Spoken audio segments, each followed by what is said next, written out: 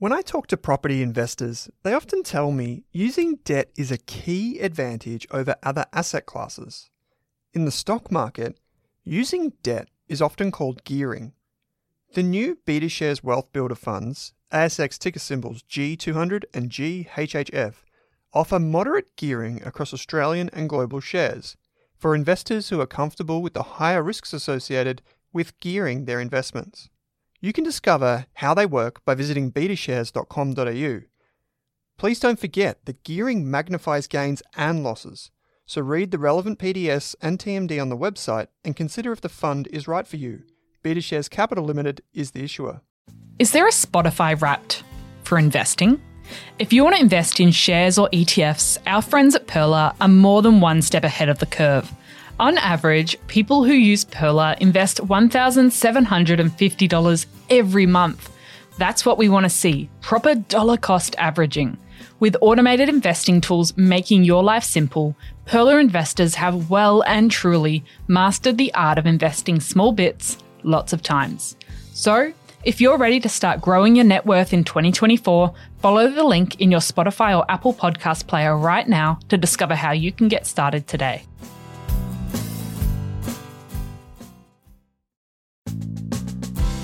Welcome to the Australian Finance Podcast. I'm Kate Campbell. And I'm Owen Rask. And we're here to give you the tools and knowledge to invest both your time and money better. If you're new, feel free to jump in with our Starter Pack series that aired in early 2022, or our shares or ETF mini-series. We've got plenty to share with you in today's episode, but if you want to catch us on socials, head to Rask Australia on Insta and Twitter.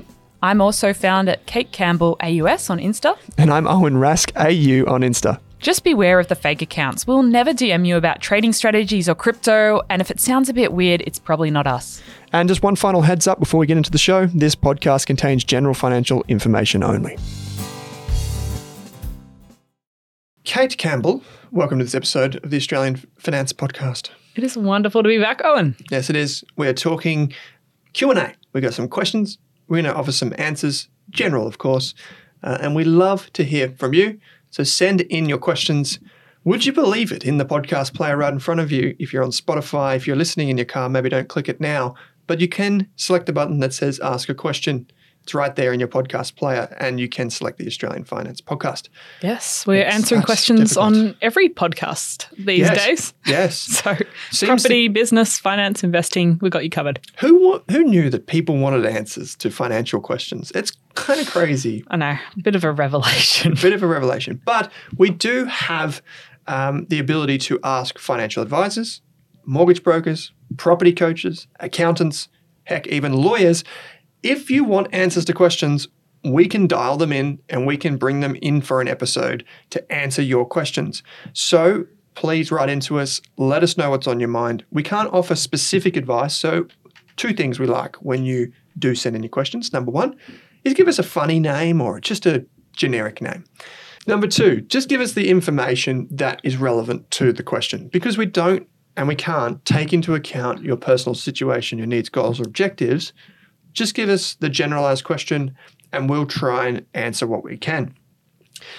If we do answer these questions today, again, we don't know your circumstances, even if we do have some names thrown in, just we just want to let you know that you should seek the advice of a licensed and trusted financial professional. If you do need to find a financial advisor, there is a link in your podcast player next to the one that says Ask a Question that says Financial Planning. You can click that and get matched with a financial planner. That's it, Kate. All the fun stuff's out of the way. All the fun stuff is out of the way. Chad asks the first question. All right. This question's all about getting started. So the question is, I'm currently building my emergency fund and then on towards either saving for a house deposit or continue renting and starting to invest in ETFs. Is there a suggested roadmap for the free courses? And I'll just add in here that we have on Rask Education. That's what I took away from this question. That can give me good fundamental knowledge while I save, that once my emergency fund is complete, I can then seek out a financial advisor and make an informed decision for which direction I go in. Thank you. Yeah, great. So you worked with Tash Invests, Natasha Eisman, and we created a series called The Road Trip. Yes, the Rask Road Trip. That's 6 courses and it takes you in the direction that we think is quite helpful to start in, from the basics of building wealth. It talks you through emergency funds, saving, budgeting, Tax investing, 101. tax. Yeah. Super. Psychology. Yeah. So that road trip will take you from one course to the next. So that will be quite a good starting point if money and investing is new to you. And then I think the ETF investing course is probably the next place to go, I would say. And then finally, the one I'd go for after that is the property course. And the 6 road trip courses, key thing about this on our website is that they're designed to be finished in one sitting. So they're not like huge courses. They just give you the need to know information of that topic, and then you move on. And that's what makes them so great is you kind of just get the crash course as you go through the road trip.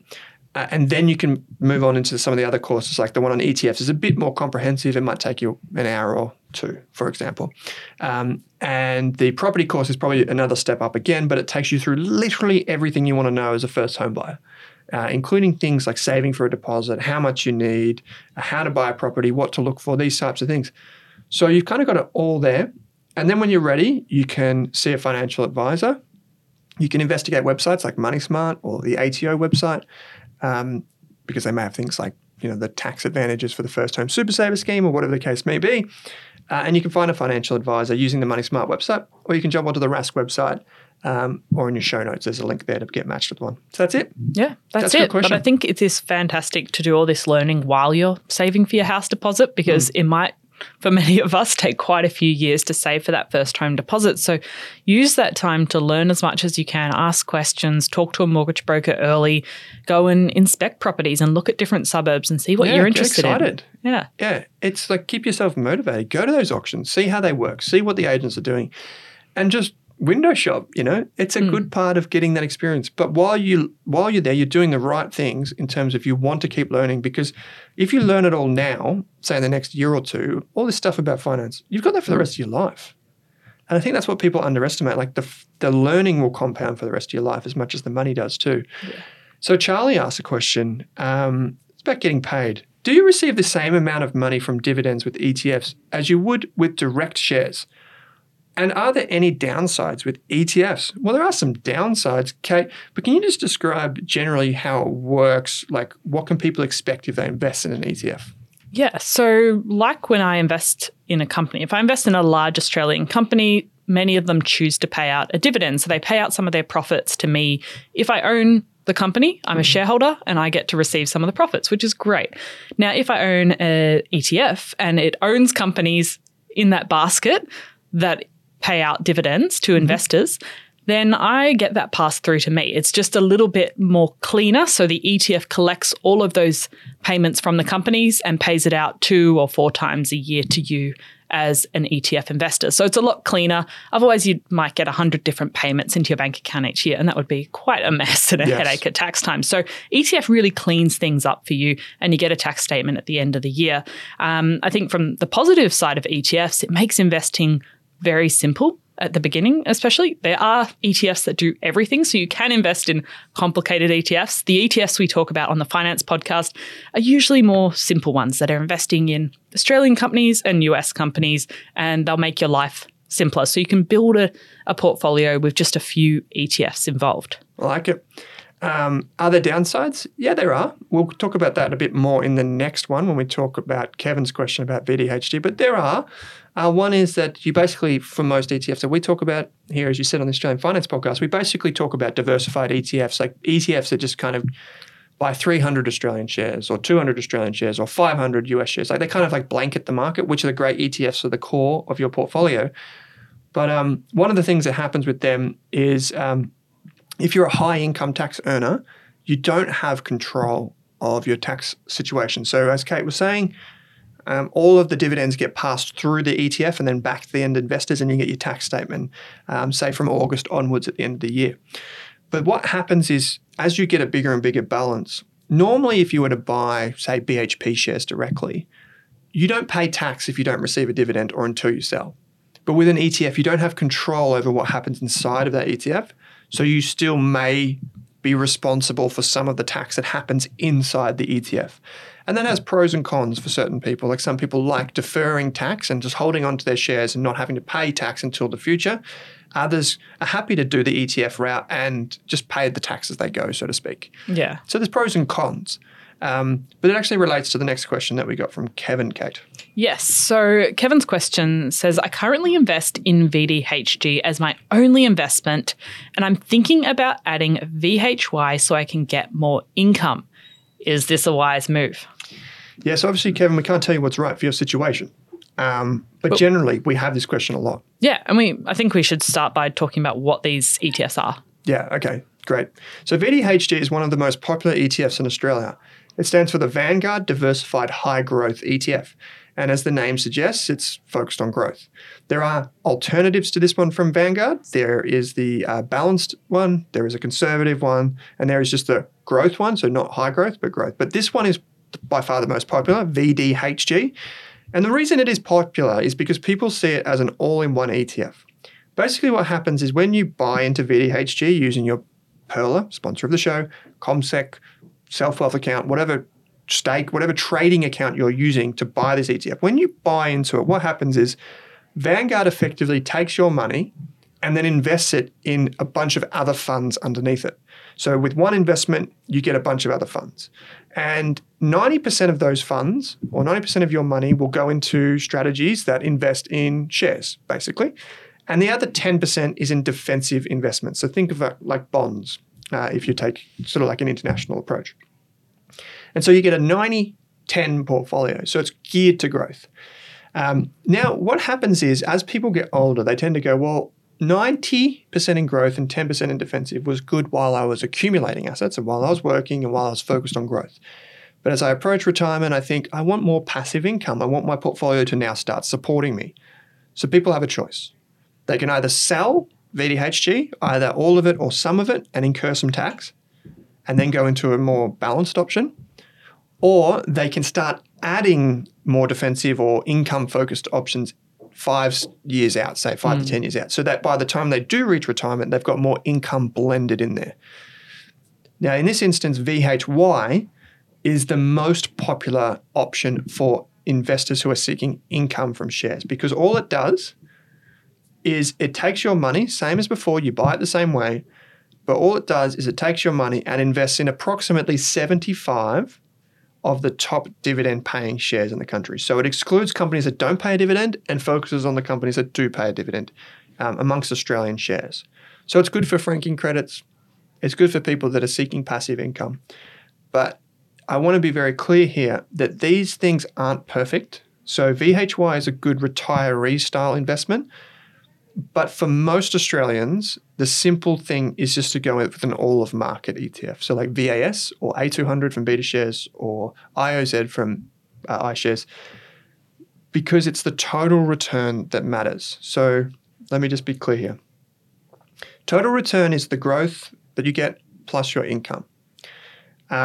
And the idea is that the total return adds those both up, and that's how you should compare ETFs, is total return. Because it shouldn't matter whether it's income or growth. As long as you get the money, it doesn't really matter, right? I just think psychologically it's very hard to sell some of your investments to create that income stream, isn't it? It is. And so a lot of behavioral finance experts, we had Simon Russell on the show earlier this year, and he's like, this is great, like behavioral bias that people have in retirement where they think they have to get a monthly paycheck from their Telstra shares or from their investment property or from their whatever. But at the end of the day, with shares and ETFs, it's so much different. You can just sell a portion of it, and sometimes it's actually more tax effective than receiving the income. Now, I actually think that this combination is quite good, even though I just said that most people would probably be better off with just VAS or A200 or one of those. But for people in retirement, VHY actually makes sense. And it's a bit technical, but the basic reason is people in retirement can benefit from franking credits more so than people who are accumulating assets and not in retirement mode yet. Now, that means that when they receive a dividend, they actually get the tax credit, which is called a franking credit. And so that actually benefits them. Whereas, say, some investors aren't always eligible for franking credits for whatever reason, and sometimes they just want it to be reinvested again and again and again.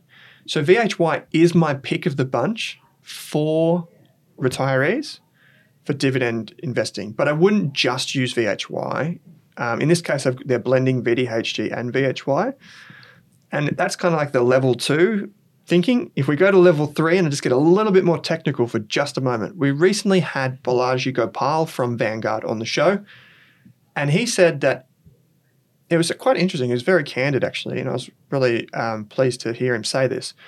But if they kind of had their time again, I reckon what I was inferring from his words were they would have made VDHG out of ETFs, not out of managed funds. Because when you invest in VDHG, you get managed funds underneath. But if you had instead got ETFs underneath, you could have transferred some in and out, which then would have meant that people who are long-time investors in VDHG could transfer out some of the shares and get a more balanced portfolio at the end of the day. And I think that might happen in the future, which is pretty good. But yes, towards retirement, investors can start adding VHY. As you said, there's a big behavioral bias that they don't want to sell a winner or they don't want to sell something to get the income, but that is an option too. At the end of the day, when you tick over into retirement mode, your tax situation changes. But until then, you will be liable for certain tax, not just Kevin in this instance, but everyone listening and watching. Yeah. That's probably why people do still opt to build their own ETF portfolio rather than choosing an all-in-one solution like VDHG, is because you do have more flexibility, especially as you build wealth over time. It doesn't really matter with the first $1,000, but once you have $1 million, well, maybe you want a bit more flexibility than just having 100% of your money in VDHG. Absolutely, Kane. Thanks for bringing it back to that, because that's what we see in the data as well. When we see the transaction size with VDHG, it's typically around $4,000 to $5,000 purchases. So this is a core ETF. Like it just sits right in the middle of your core, boring, just does its thing portfolio. And so it's a great ETF for that. But we see smaller parcel sizes, and that's reflective of investors slowly just adding some in. Like if the average is 4,000, that means there are a lot at 10,000 and a lot at 1,000. And so people are just slowly dollar cost averaging into VDHG. But you're right, as portfolio balances get bigger, people do want to take one more step and say, okay, I'm comfortable with investing, listen to enough of the Rask podcast to know that I could probably build a pretty sensible diversified portfolio myself. So I'm just going to take these building blocks and put them all together. And then I'm going to check in by myself or with my financial advisor every 3 months or 6 months or a year and rebalance it. And you do that yourself. And that gives you control over the tax. It also gives you more control as you head towards retirement, what you're actually going to be doing. The reason why I don't want to be too strong with that and say that that's the better way to build a portfolio is because a lot of new investors probably should start with VDHG. And if they come on to the podcast, this is their first podcast, and they hear you and I go, well, you probably get more flexibility out of doing it yourself, then they might be put off buying VDHG in the first instance. But I think for the newer investors, for people that are building out their portfolio, VDHG is absolutely fantastic. And that's, again, reflected in the data. But then over time, as people approach retirement, they want to probably break things apart and want to have more flexibility. Your advisor probably wants more flexibility. So that's why they may not always be perfect. Yeah. And you can build things around or prune. Yeah. Good question, though. That's a great question because we get it a lot. And yeah, it's great. We've got a lot more, Kevin. I don't know if you're a member of ours, but you can get a Rask membership and we cover all of those questions in detail. And also we show people how we build model portfolios. Yeah, and you've done research on VDHG within that, haven't you? Oh, yeah, heaps, yeah. So you can get the full analyst write-up on how VDHG works and also how to build your own ETF portfolio as well. Yeah, exactly. So you can go and check that out. There's a link in the show notes. Next one. All right, next question is from Birdie. Something a little bit different to investing, which is nice. Yes, it is nice. What is something that's easy and achievable to start the financial journey, a small day-to-day habit? What do you reckon? I think for me, it was at the very beginning, it was just checking what I was spending each day. I wasn't writing it down, but I was just having a glance and sort of coming to terms with where was my money going every day, because that was my realization at the very start of my journey after working full-time for 6 months when I was 18 years old, is that I hadn't saved any money. I did my very first tax return for the first 6 months of my working life, and I realized I'd earned some money, but I had nothing in the bank account. And so my very first step I took was just checking in with what I was spending each day and going, is that actually where I want to spend my money? At the very beginning, I didn't have an emergency fund. I didn't have investments. So that was the very first habit that I built. So now I don't check in as much, which is probably to my detriment because there was quite a few Amazon purchases the other day. Yeah. You know what? I think this is such a good question from Birdie. I like that. MyFitnessPal. Yeah. That's like one thing that I can never break. I was like going to bed last night and I was pretty much already asleep. And then I realized that I hadn't done MyFitnessPal and I was like instantly awake, straight over to the bedside table, put this in, go back to sleep. Yeah. And it's got to that point, like they say the chains of habit too light to be felt until they're too heavy to be broken. And it is too heavy to be broken. For me, every single day, I've got to do MyFitnessPal. And my life coach always tells me that the easiest way to build a new habit is to just stack on top of the one that you've just formed. So now it's like journaling. So you start with one thing, which was, in this instance, a health-related fitness thing, and then journaling, which is more mindfulness, built on top of that. And that can be very simple. For me, that would be having the journal beside the bed. But I also have this like little card, and it's got like, when did you practice like reflection today? When did you practice mindfulness? When did you practice? And you just think of those moments in your day, and that's a habit that you kind of build on top. Now, if we take the finance lesson here with Kate's example of savings and just checking to see where money's going, maybe once you've done that, maybe you can then build something around that. So, for example, if you catch the train to work, you might just quickly just go in and see, okay, what's my bank balance today? What did I spend money on? And then maybe for the first, couple of weeks, you might say, well, if I find one thing in my savings routine, is there a way to save money? So for the next, on your way into the city, if you commute into the city, or, I spent $7 on lunch yesterday or whatever it was. That's probably pretty cheap these days. Yeah, that's very cheap, but probably $15 on $15. lunch. Was there a way that I could save? Yeah. Can I or even when you do that, you transfer $5 to your saving account. Yeah. Or even things like that are automated, like roundup features. I think it's quite helpful at the start of your finance journey to learn the skill. So if you have everything running in the background, you might not learn the behavior. So I would say like roundup features, well, maybe you manually do it for a few weeks and you just transfer some money into your savings account to learn that skill. And then you can automate it in the background. Yeah, absolutely. Automate all the things is kind of what I thought about when I saw this one.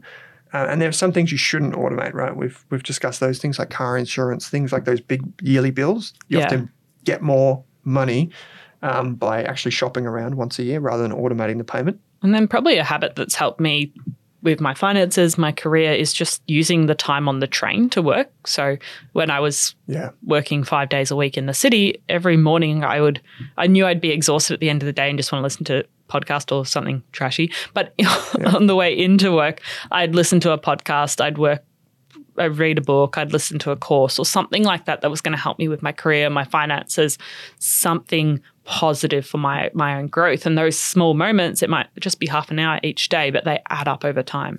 I'm thinking people listening to this would be like, Kate listens to something trashy on the train, but it's so true, right? That's the best time. Usually like podcasts about financial frauds. Like very sensationalized to drama. Which is not that trashy at all, but it's probably a learning thing anyway. But it's true, right? There is something in your routine that you may be able to just jump on top of. And for me too, when I used to commute into the city basically every day, mine is horrible, learning the Chartered Financial Analyst, which is a really tough finance exam. That's an exam that I wouldn't want to take a lot of time out of my social life to study for, but I knew I was on the train anyway. And that's why I actually love the train these days, is because it's actually my time where I feel okay to learn. Like on the train this morning, it's okay to listen to Shane Parrish's audiobook that I got through Audible, or to jump on Spotify and listen to a podcast like this. Because one, it's free with my Spotify subscription, but two, I can do it and there's really no friction involved. Number three, I don't have to act on it. Like there's no commitment. Like I don't have to do anything after listening to this episode. Sure, we're going to talk about VDHD or how do you do this and habit and that, but most people won't do anything and that's fine. But at least you've got the knowledge, so you can build that habit of accumulating that knowledge through time. And eventually, like when we were in, I think it was when we were in Brisbane, a lovely lady, I cannot remember her name, said she'd been listening to the podcast for years and never invested. And then finally, just recently she'd invested and it felt amazing. So she went for years kind of building the habit of learning about finance and getting comfortable, just listening. That's all the commitment was. And then finally pulled the trigger and felt great about it. And that's the interesting thing. At the very start of your finance journey, you might be someone that's always said, investing something that someone else does, or I'm not good with money. And so part of adding these small habits is reframing your identity. I mean, read James Clear's Atomic Habits if you want to learn more about how to form habits and sort of create sticky change. But finding ways to slowly reframe who you are, and it will take time. It'll probably take a few years, even after you've invested, to feel like an investor, because if you've always seen investing as something other people do and not what you do, it'll take a while. But just putting yourself in the room, if you can find someone in your life, in your workplace, online, maybe a meetup group, there's financial independence meetup groups in most states, but putting yourself in situations where you're with other people that have the identity of managing their money well, being an investor, putting things in place for their future, that will slowly help you make change. It's not going to happen instantly, but it's part of that identity change as well. Yeah.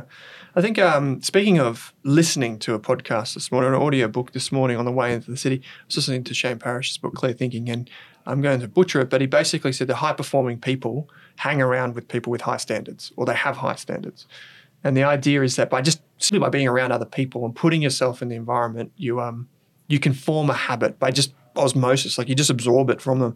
And we had Steve Sammartino on the show not too long ago, and he said one of the best things you can do to, grow is just to change places. Yeah. Remember that? He just literally said, if you want to, eat healthy, go to the fruit and veg section, right? Literally change spaces. If you want to, grow as an individual in your career, go hang around the people that are doing that as well. Like go to that part of the office. If you want to start thinking about your future and setting goals, if you're with people that just want to live 100% in the moment and think you're crazy for trying to think about your future, then maybe you need to add a few more people or find some different places to be in or join some other groups. You don't have to cut one side out, but you just need to add a few changes.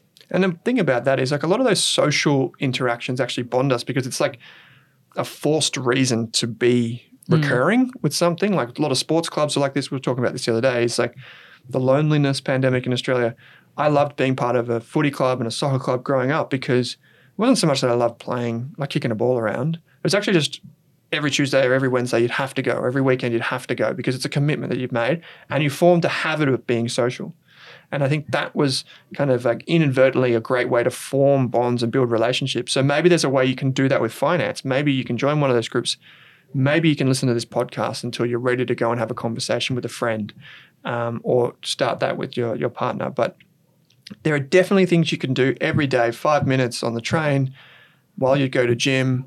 You don't have to do it for the whole time. If you want to switch it off, that's fine. And Morgan Housel, I remember listening to the author Morgan Housel had this great interview that he did with Patrick O'Shaughnessy on an Invest Like the Best podcast. He said, a lot of people think like when they get a book that if they've got 20 pages and they have to keep reading. He said, one of the best things I do is I just burn the book, like not literally burn the book, but I just like burn it, move on. Yeah.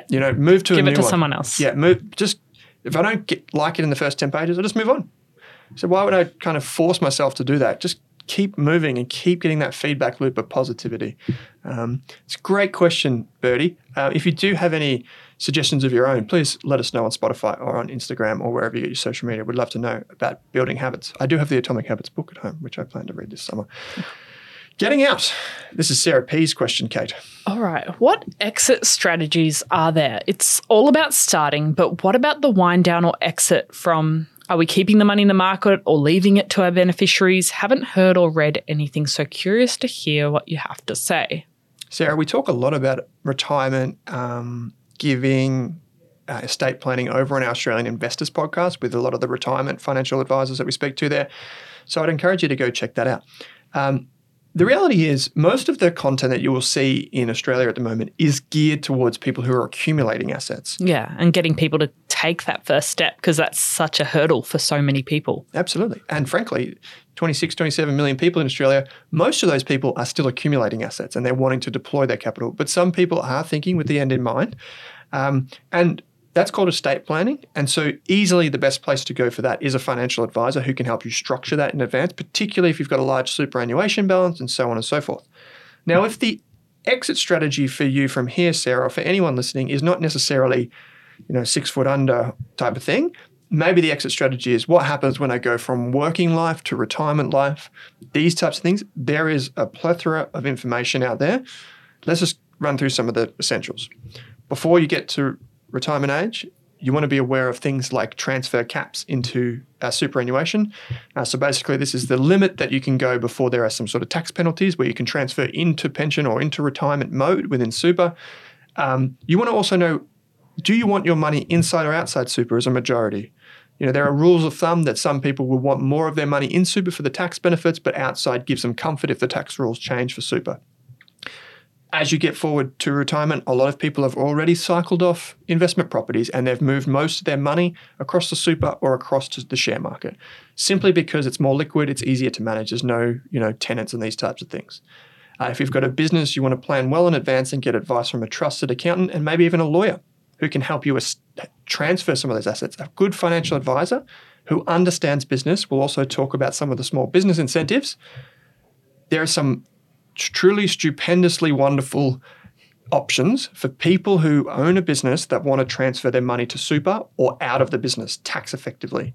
Some wonderful strategies, but you need to find financial advisors who are across those. In terms of beneficiaries, there was an interesting AFR article not too long ago, Kate, that showed some people, in fact, a lot of people, are actually dying with more money than they entered retirement with because they don't spend it. So they're so scared of their retirement balance going down that they don't spend any of it. And then they don't go on the European riverboat cruise. They don't go and visit the pyramids of Giza or whatever the case may be. They don't go and take that up and they don't live in the moment when they deserve to. Yeah. And so, there's many different ways to combat that. It's like joining groups, maintaining that purpose, working part-time so you feel comfortable as you transition. And finally, in the lead up to retirement, is just make sure you've got your emergency fund. We talk about investing, just have that emergency fund because I don't want to scare anyone, but when you transition to retirement, it is probably the riskiest financial time in your life because you could transition at a time when you're dependent on money for the first time, and that could be risky for you. So make sure you have the cash before you get to the moment of, I'm going to retire today. Yeah.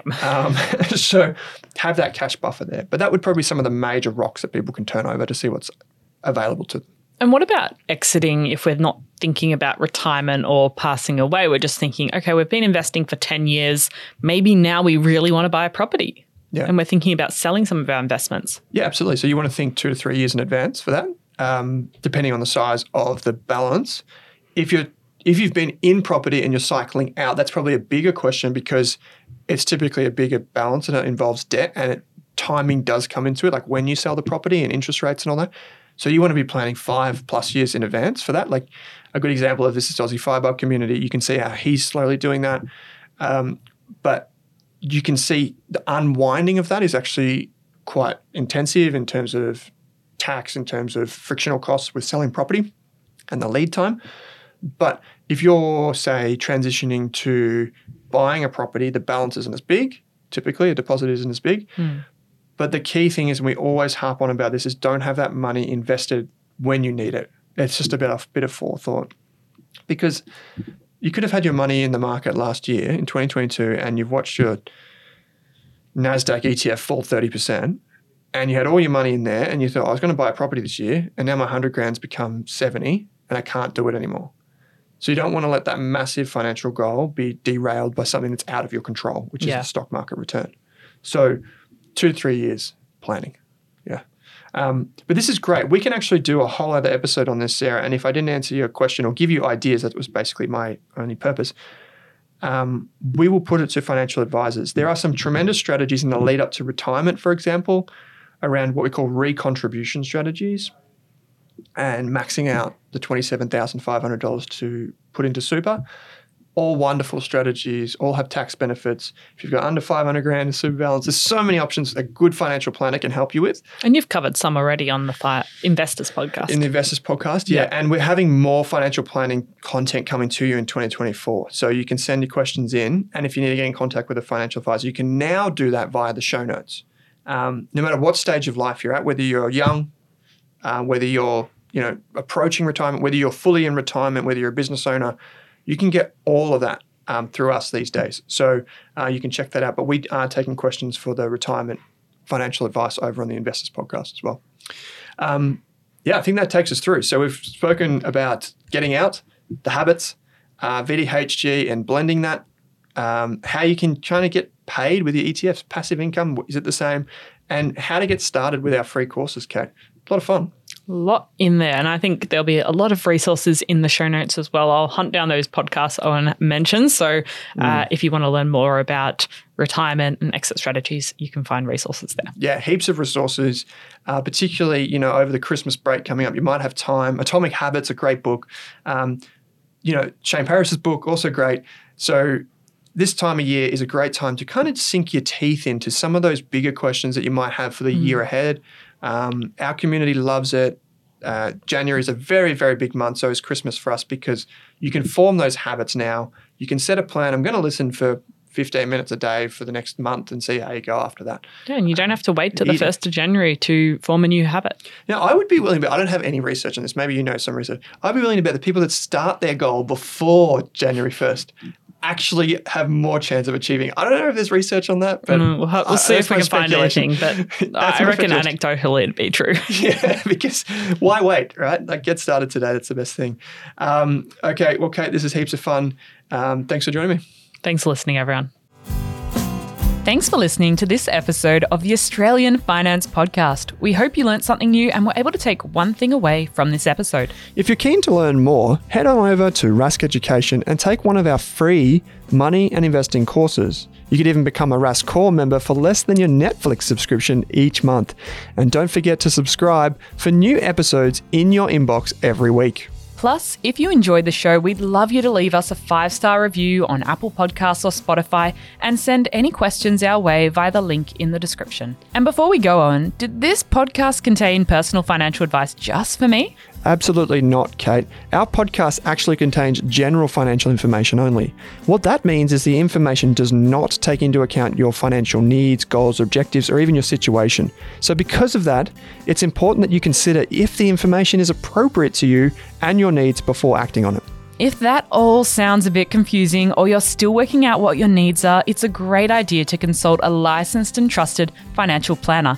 And don't forget to do your own research. Are you thinking about starting your wealth creating journey, but not sure where to put your hard-earned dollars? InvestSmart can help. InvestSmart offers a free quiz that makes it easy to find the right InvestSmart ETF portfolio to help you reach your goals. Just visit investsmart.com.au and hit Get Started. Answer a few simple questions about your goals and how much you want to invest, and you'll get a tailored statement of advice with a portfolio recommendation. You can visit investsmart.com.au for a no obligations free statement of advice. This ad is brought to you by InvestSmart Advice, AFSL 334107. For more than a decade, I've been hunting for the best investors and their methods, strategies, and tools for investing.